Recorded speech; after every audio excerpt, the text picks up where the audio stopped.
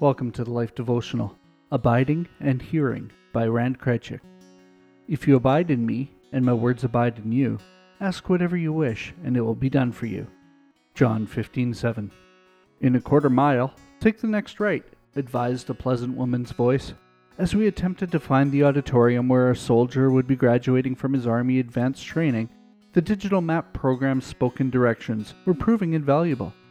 With its help, we were going to make it just in time to celebrate our son's achievement. Do you ever wish God spoke to you as clearly and directly as that program? How much easier it would be to discern His will or direction. Maybe He does sometimes speak that way, but for most of us, it's less cut and dry. As I have learned what it means to live my life in God, one of the most vital lessons has been that reading and meditating on His Word enables my heart to hear His voice. Jesus' amazing statement in John 15 makes this clear.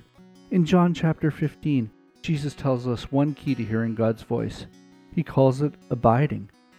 What is abiding? Abiding means staying, remaining, holding steady. As His words permeate our minds and hearts more and more, we will be hearing His voice. His will and ways will become clearer to us. And astoundingly, our prayers will be answered too.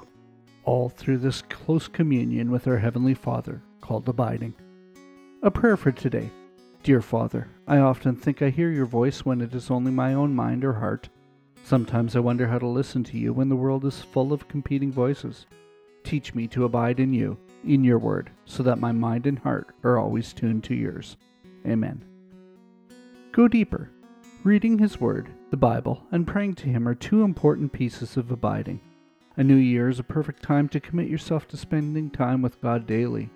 As this becomes habit, you will be amazed how rich His Word becomes to you and how much easier it is to hear His voice.